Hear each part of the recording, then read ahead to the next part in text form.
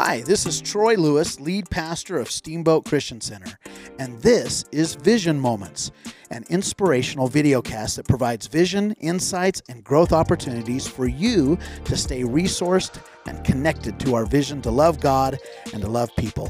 Can't wait for you to hear today's episode. Hey guys, I'm Joanna, and I'm a leader with Young Adults and the Hype here at SCC. These Vision Moments are inspirational videocasts that provide vision, insights, and growth opportunities for you to stay resourced and connected to SCC staff and leadership and engaged in our vision to love God and love people. I had a youth pastor growing up who would encourage us to think about the kingdom of heaven on a regular basis. If we were on a long van ride with the youth group, he would pick a random object and have us think about how that object relates to the kingdom of heaven, how it points to God. So many ordinary and overlooked things point to God in this world, and they teach us about him. I still play this game sometimes when I'm bored. You see, I'm a thinker through and through. It's how God made me, and it's often how I spend time with him. I feel like I learn more and more about his character, and the more I know God, the more I'm transformed into his likeness, reflecting him clearer. That makes me sound kind of altruistic, so let me also say I watch Netflix quite a bit, and my husband and I watched The Queen's Gambit. It's about a chess prodigy, her coming of age and successes and failures while she rises in the world of chess. After watching this show, all I wanted to do was play chess. I nerded out. I downloaded an app on my phone. I started Googling different strategies, YouTube tutorials, and I even got a chess set for Christmas. Chess has definitely been on my mind. Well, one day I was bored and journaling, and I started thinking, how is chess like the kingdom of heaven?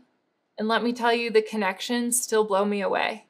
Here's what I realized about chess. Each chess piece can only move a certain way. Bishops only move on the diagonal. Pawns move one or two squares just straight forward. Knights jump in an L-shaped pattern. And any of these pieces can be useful to attack, protect, or set up other pieces and strategies for future moves. Each piece has a unique movement and utility, just like the body of Christ. You and I have a unique purpose and gifts that are valued and utilized in the kingdom of heaven. That variety is so important for spreading the gospel, loving God, and loving others. 1 Corinthians 12 talks about how the body of Christ is made of many members with different gifts and roles.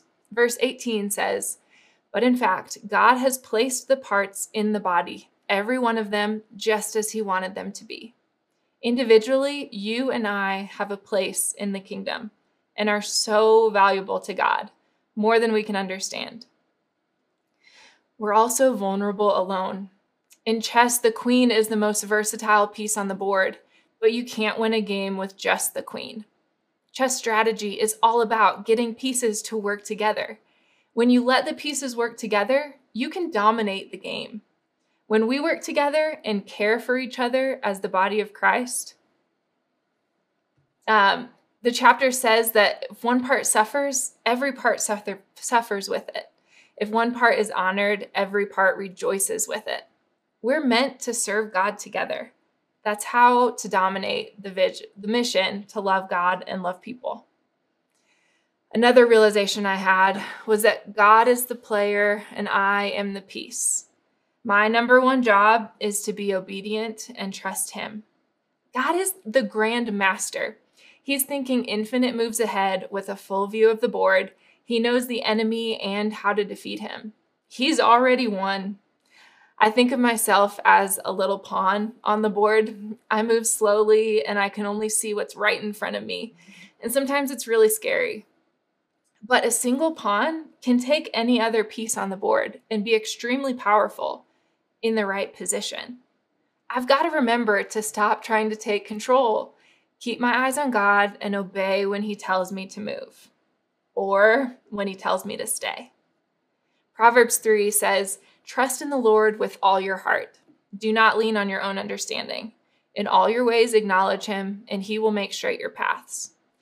If you're like me, you've heard this verse pretty much your whole life and probably went into robot mode. So let me read this again to let it sink in. Trust in the Lord with all your heart. Do not lean on your own understanding. In all your ways, acknowledge him, and he will make straight your paths. It's a well-known verse, but so hard to put into practice, for me at least. My challenge for you today is to jump into the chessboard, like that Harry Potter scene in the first movie. Think about your chess piece. Where has God placed you? What role are you playing for the kingdom right now? Are you encouraging? Are you praying? Or fill in the blank. What role are you playing? Because each role is so helpful to us all. How is he directing you to love him and love people? Do you trust him with all your heart? Let's pray.